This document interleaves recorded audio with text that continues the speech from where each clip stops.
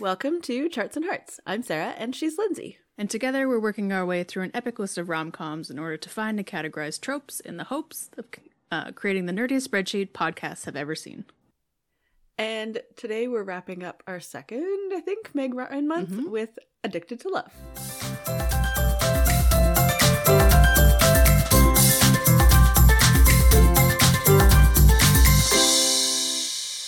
Oh boy. Oh boy. This was an experience.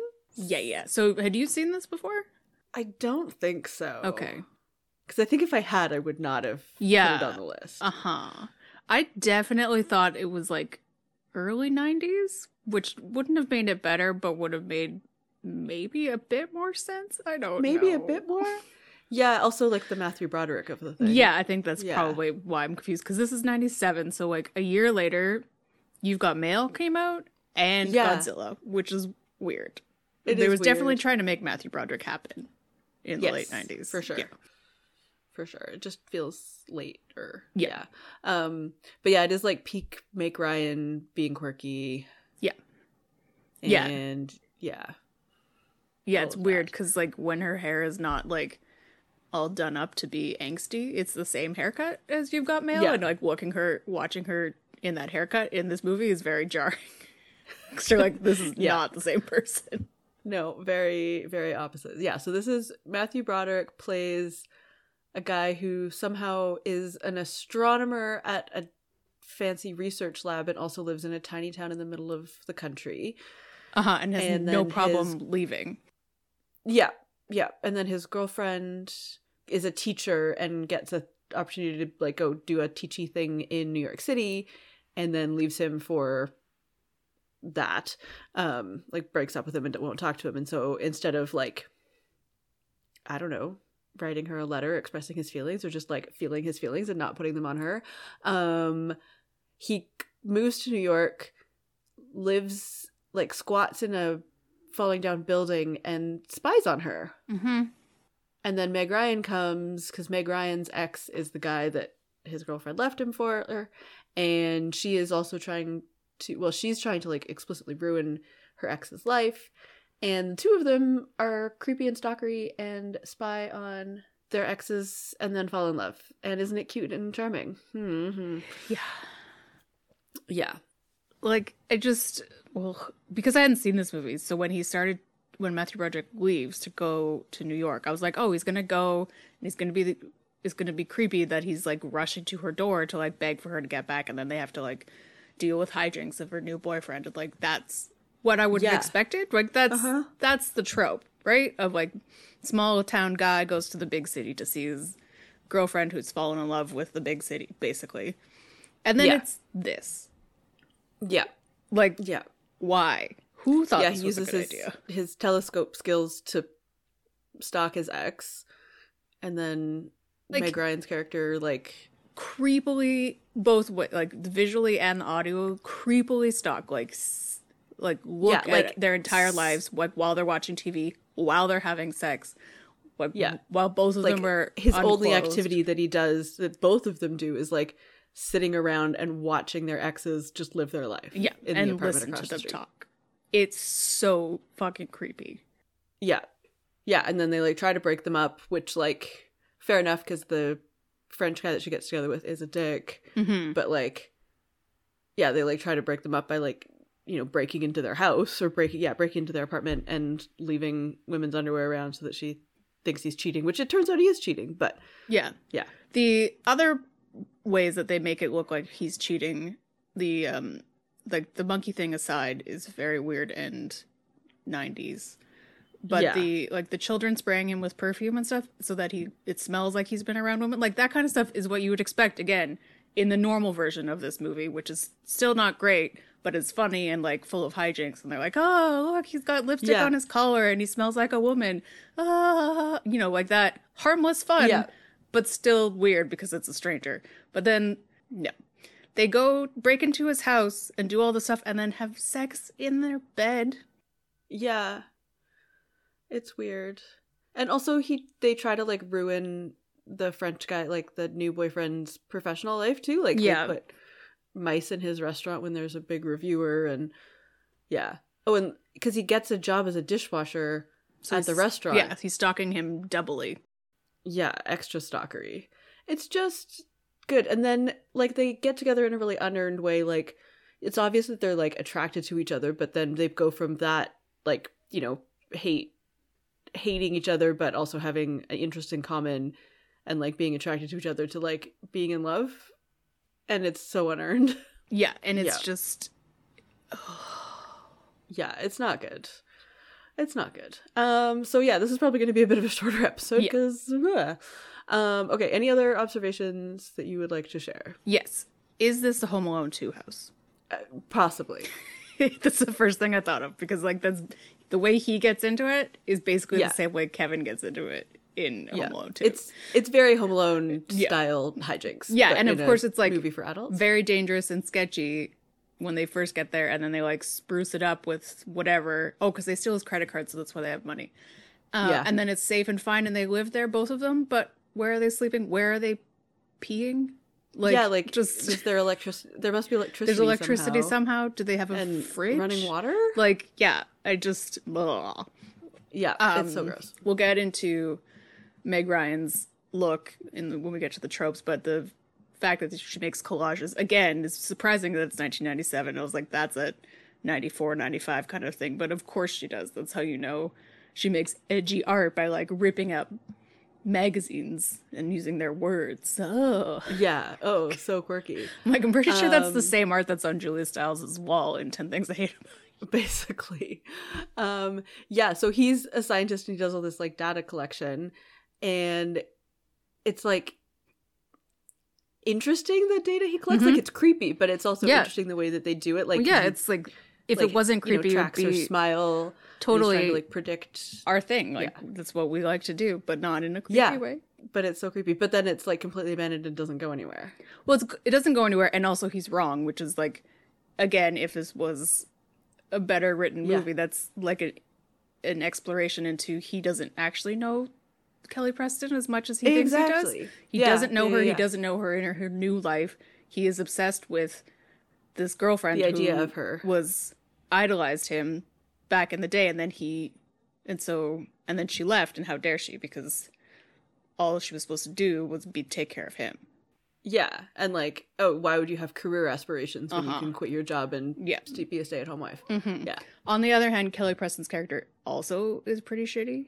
Well, yeah, I mean, who goes to New York, leaves their long-term boyfriend after, like, she's not even there for that long. No, I think it's, like, 6 weeks. Yeah, so she, like, moves in with the first French guy that she finds. Yeah, and, so like, she doesn't have to live in, like, shared housing, basically. And the first time she sends her dad a Dear John letter for Matthew Broderick, like, makes sense, so she doesn't have to go home, even though phones exist. But then her dad flies to New York so she can get him to read a Dear John letter to the French guy as well, of, like, that, like, what? Yeah. Break up with boys by yourself. Yeah. It's an important skill to have. Yeah, so it's just also of, like, why do we want, not that I want Matthew Broderick to get what he wants, but also why? Why would I want him to get back with this person? Anyway. Yeah. Yeah. Those are my I don't want him to get anything he wants because he's terrible. Yeah, and then there's a weird Lassie analogy of, like... Yeah, that's strange. It doesn't really make any sense. And also, like, he was on the plane watching Lassie, but he was able to get off the plane, so I was like, were they playing a movie? No, I think he, like, got off the plane, got on a different plane and flew back. I was very confused. But he also has no money. I know. I don't understand. A job anymore. No, well, like, no job prospects. He was a dishwasher. Yeah, and he, you know, I'm assuming got fired from his job for leaving it with no notice. Yeah. Oh, yeah, and then there's, like, a weird forced thing of, like, Matthew Broderick and Meg Ryan doing, like, photos together. I don't remember how, why. Oh, because her grandma is there and she has a camera or something. Yeah, Nobody knows. Grandma's there and, like, thinks they're so cute, so they, like, take photos and then she, like, makes them kiss, which we'll talk about that in tropes. But, like, yeah. Yeah, then and it's, then like, he's looking at the photos while he's on the plane and watching Lassie and thinks he has deep thoughts because... he's on a plane. Yeah. Yeah. Well, he's a man in the 90s, so of course his thoughts are profound. Yeah, and also, okay, so spying. It isn't cute. It's stalking. Yes. And, like, even if you set up projectors onto sheets all over the abandoned hovel that you're living in and make everything look so quirky and charming and that makes it creepier. It makes it so much worse. It's so creepy. It's just... Yeah. Yep. Okay. Tropes. Okay. Well, we'll start with the one on the bottom because it's New York, even though we don't see any of New York. We see hardly this anything block. Other than, like, cabs. It definitely was not filmed in New York. It was filmed. Like, I don't even think we get a trope shot of the Empire State Building. No, just surprising. New York cabs and, like, abandoned buildings. Yeah. Going after the girl who left you. Mm-hmm. Very classic. Tough female protagonist, and you know that she's tough because she has dark eyeshadow that she wears and all the time in this spiky hair. Lives in this abandoned building, and yet her eyeshadow is perfectly fine all the time. Yeah. Oh, and she drives a motorcycle. Of course she does.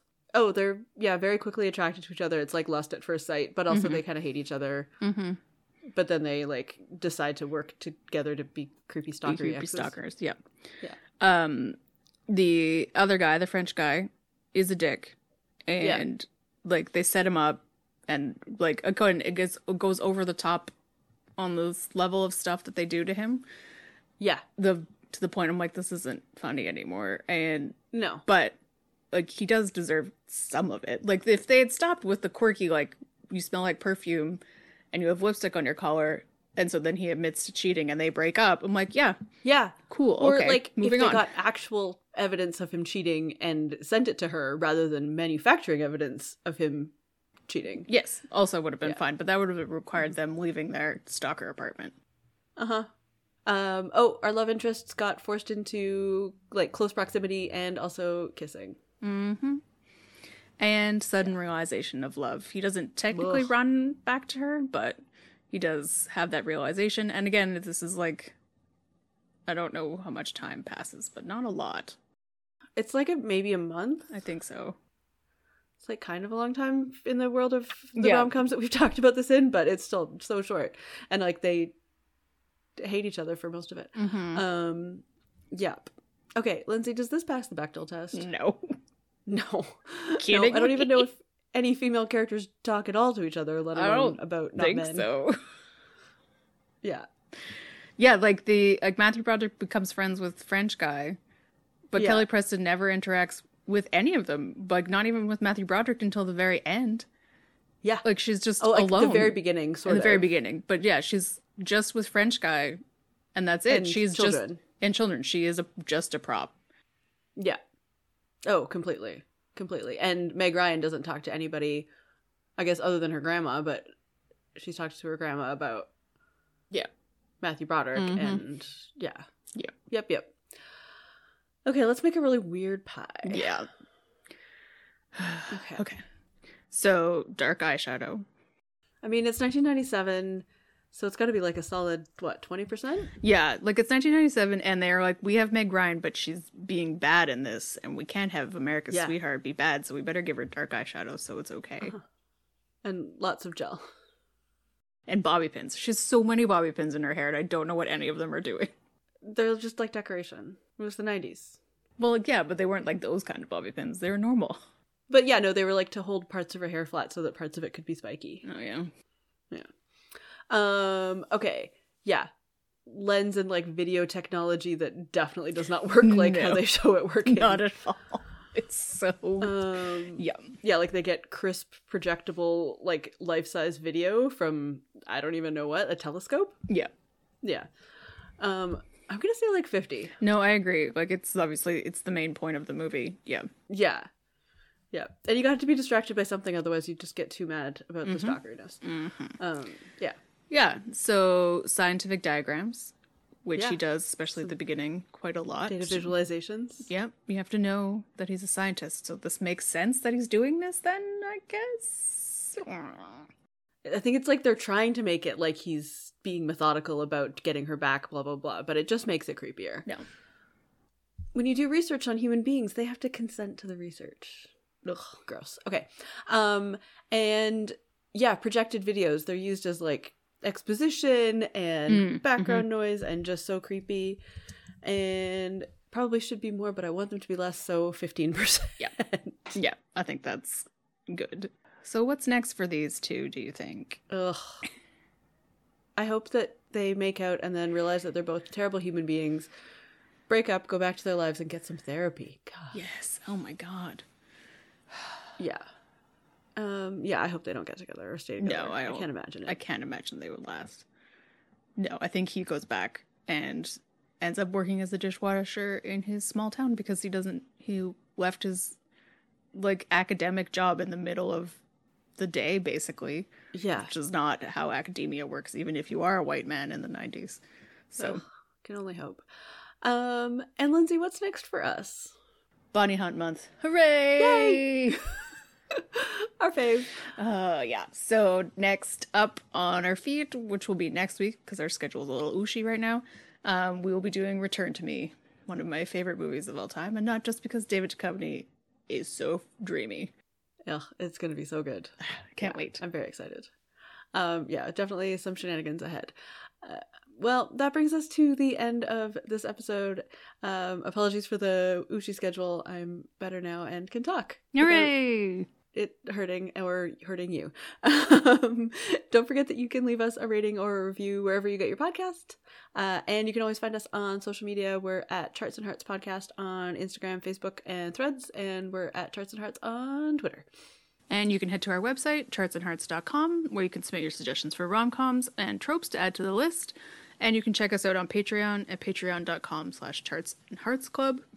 For Meg Ryan Month, we did What Happens Later, which is a weird movie, but it has David Duchovny in it, so it pairs nicely with Return to Me. And for Bonnie Hunt Month, we're doing Jerry Maguire. So that will be interesting. It will happen. Don't worry. After this, Patreon movies get so much better. The schedule is on our social somewhere, but so for a sneak peek of what is coming up on Patreon, but also just join us. It's only $2 a month. And soon you'll be able to listen to us talk about some of the best movies of all time. In my opinion, anyway. I'm excited.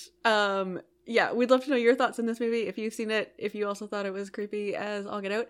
And in the meantime, I don't have to decide the death part right now. I can just wait and see how I feel once his dignity is a thing of the past.